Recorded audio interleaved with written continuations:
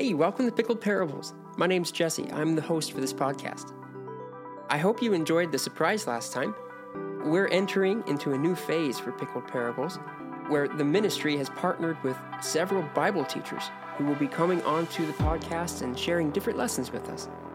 In the last episode, a buddy of mine named Hunter Hoover presented a lesson about the value of godly wisdom. I loved it. I really appreciated his work and the study that he put into it. If you haven't caught that episode yet, be sure to go back and give it a go because it is very beneficial to consider. Today's lesson is brought to you by Michael Rogers. He is a student of the Word and attends seminary in Arizona. Today he is presenting an overview of Job and the unique considerations that we can observe from this book. I'll let Michael take it from here. Hello there, everyone. My name is Michael, and I'm excited to talk to you all about the book of Job today. I especially want to thank Jesse for inviting me on here. His ministry has blessed me over the last few months that he's been recording, so I just want to express my gratitude for him inviting me to come on here. Before we dig into everything, I want to recognize that Job is a very long book of the Bible. We don't have a ton of time. So I hope this episode ends up at least encouraging you to read the book on your own. Job is very different from the rest of the books of the Bible. The theology of the characters in the book is different than the rest of what the Bible affirms. There's a lot of confusing stuff in there, especially for Christians. I encourage everyone to take time, lots of time, to read through and study the book on their own. But for now, I'm going to do my best to summarize what happens succinctly and still faithfully to get some of what God has for us in it. So the book starts out with Job. He is described as a good, righteous, and successful man. He's a good man, very wealthy, very devout. Then the scene changed to what we assume is heaven. God's there. Satan comes and stands before God. God asks what he's been up to. Satan says he's been roaming around the earth. Then God kind of brags on Job. He says to Satan that there is none like him on the earth, a blameless and upright man who fears God and turns away from evil. It's high praise coming from God. Satan suggests that Job only worships God because he is wealthy and successful. So God then allows Satan to take everything from Job. All his animals, the source of his living, his livelihood, nearly all his servants are slaughtered. Job's sons and daughters are killed when a house collapses on them. Job is left with next to nothing except for the few messengers that delivered the news, his wife, and his health. But what's amazing is that immediately after he receives all the bad news, chapter 1 verse 20 says, "Then Job arose and tore his robe, shaved his head, and fell on the ground and worshipped. He said, 'Naked I came from my mother's womb, and naked shall I return. The Lord has given, and the Lord has taken away. Blessed be the name of the Lord.'" In chapter 2, the same scenario plays out between God and Satan. Except this time, Satan says the only reason Job still worships God is because he is still healthy. So God allows Satan to plague Job with what's described as loathsome sores from the sole of his foot to the crown of his head. Still, Job clung to his faith. In chapter 2, verse 9, his wife, being so very supportive, says, "Do you still hold fast to your integrity? Curse God and die." But Job said to her, "You speak as one of the foolish women would speak. Shall we receive good from God, and shall we not receive evil?" The section closes off with saying that in all this, Job did not sin with his lips. Despite all this suffering, despite that Job acknowledges that God has taken everything from him, well, everything except for the wife that tells him to die. Despite all of this, he does not sin against God. The next 30-some chapters is a conversation that Job has with three of his friends. They come into the picture at the end of chapter 2, and they sit with Job in silence for 7 days and nights. And Job finally speaks and says that it would have been better if he had not been born. Chapter 3, verse 3 says, "Let the day perish on which I was born." In verse 11 he says, "Why did I not die at birth? Why did I not come out from the womb and expire?" And in verse 16, or why was I not as a hidden stillborn child, as infants who never see the light? After that, Job and his 3 friends got into a bitter disagreement. All 4 of them have this theological worldview that God rewards the righteous, the innocent, the good people, and God always punishes the wicked. If you're a good, righteous person, then God will bless you with wealth and success and a good life. If you are evil, then God will punish you, take away your blessings, and curse you with disease and calamities. So naturally, Job's 3 friends conclude that Job sinned. They think that Job committed some sin in secret that they didn't know about, and they implored Job to repent so that his fortunes might be restored. But as we know, and Job knew, Job didn't sin. Job didn't know what happened in heaven, but he knew he hadn't sinned. There was nothing to punish. So now the majority of Job is this back and forth argument between Job and his 3 friends. They think he sinned, Job says he didn't, and that God is punishing him unjustly. The word Satan in chapter 1, scholars debate whether or not this is actually Satan or just someone being labeled, quote unquote, the accuser. But what's so interesting to me is that Job's friends, this entire book, are essentially playing Satan. They are accusing Job of sin. That's all they do. They give reference to the justice of God and his power and his might, but they hone in on Job, insisting that he is guilty of something. They don't know what about, but he's guilty of something. So for many, many chapters, this back and forth goes on until God steps in toward the end of the book. But it's that dialogue, specifically Job's words, that sets up the main problem of the book. Bad things happen to a good person. What's more, God specifically let bad things happen to someone that God himself says is a good person. Job specifically attributes the catastrophes, the deaths of his children, to God. And this entire book is him trying to figure out why.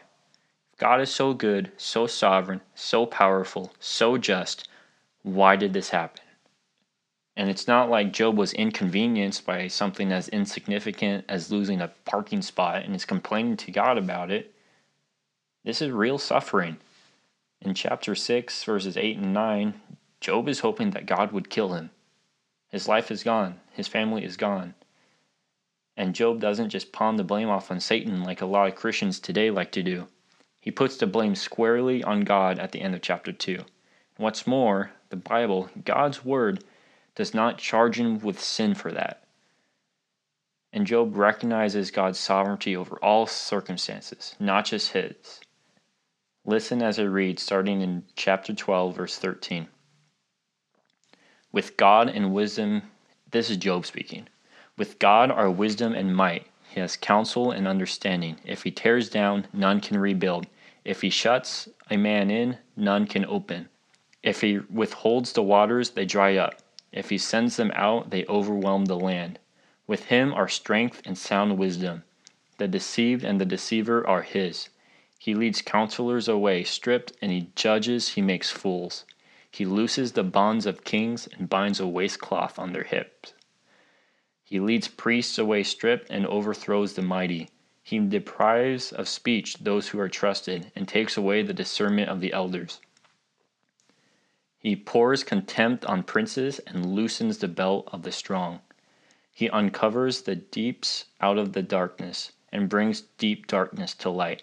He makes nations great and destroys them. He enlarges nations and leads them away. He takes away understanding from the chiefs of the people of the earth and makes them wander in a trackless waste. God governs the course of history, no one else. Job knows this. He demands God speaks. Job wants to plead his case. He wants to know what is going on. And just as every critic of religion ever wanted, God actually speaks to Job to answer for this. Someone is asking God to explain the existence of evil, and God speaks.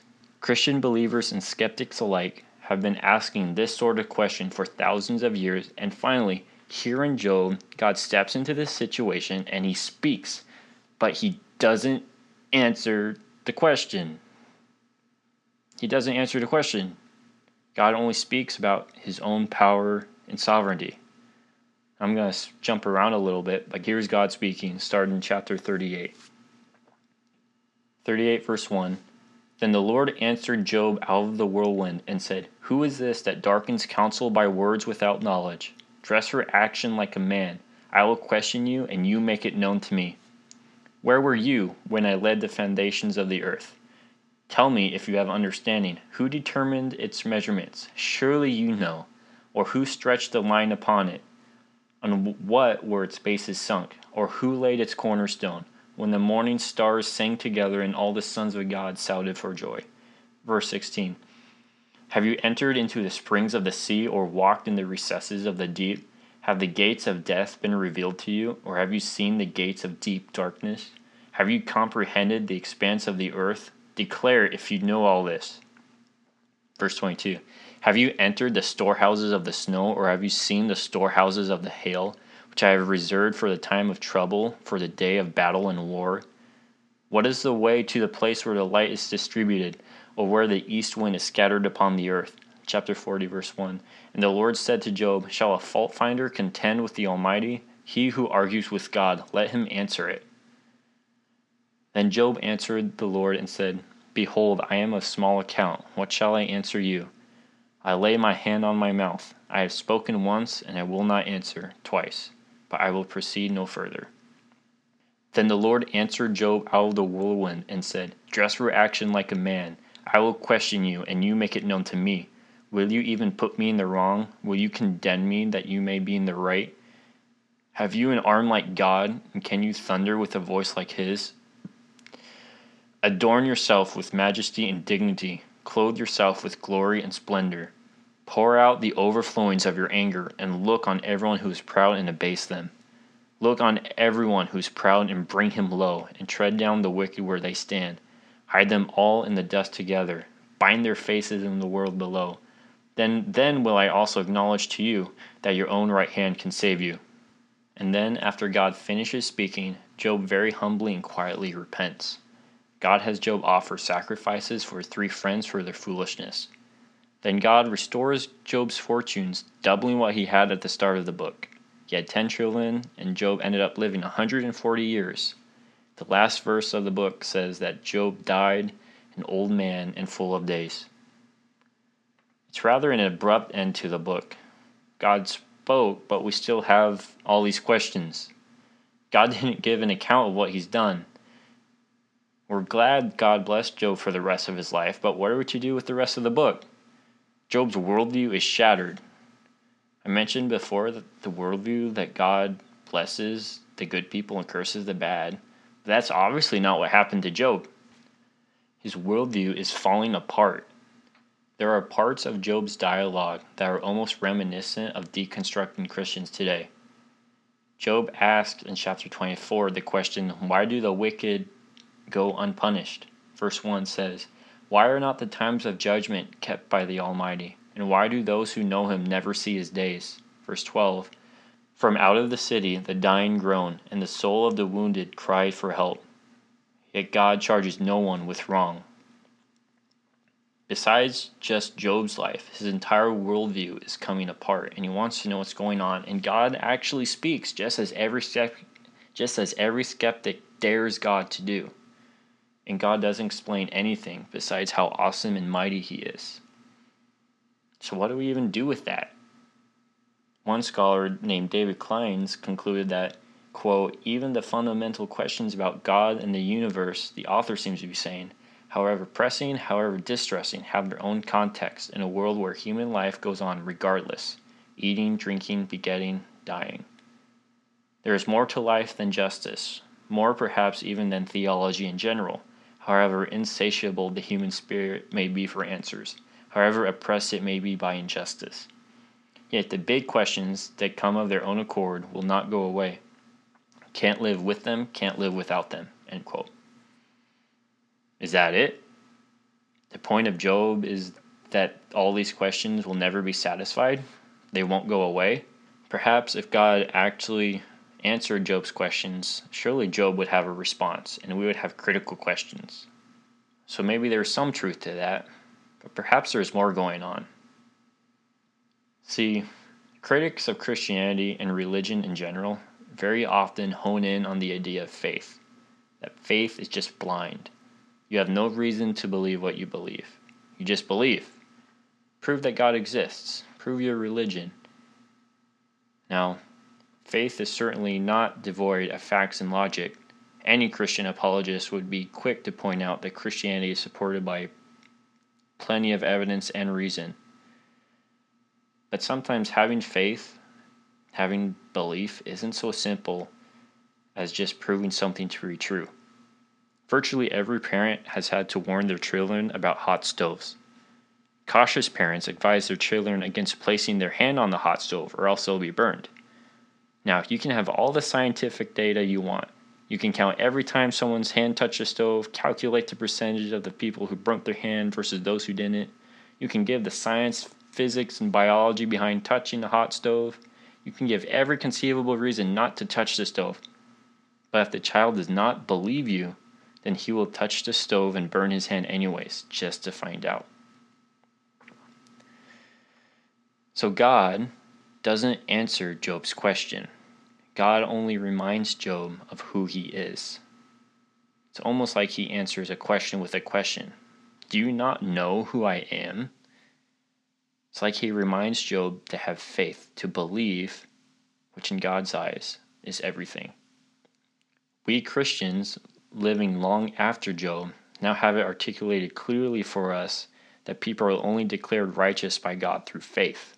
We are sinners and helpless to change our disposition. We cannot make ourselves righteous, so Romans 3:28 says that a man is justified by faith apart from works.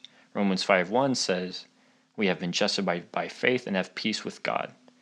Galatians chapter 3, which Jesse recently taught through, pounds home the point over and over that we are justified, made righteous by faith.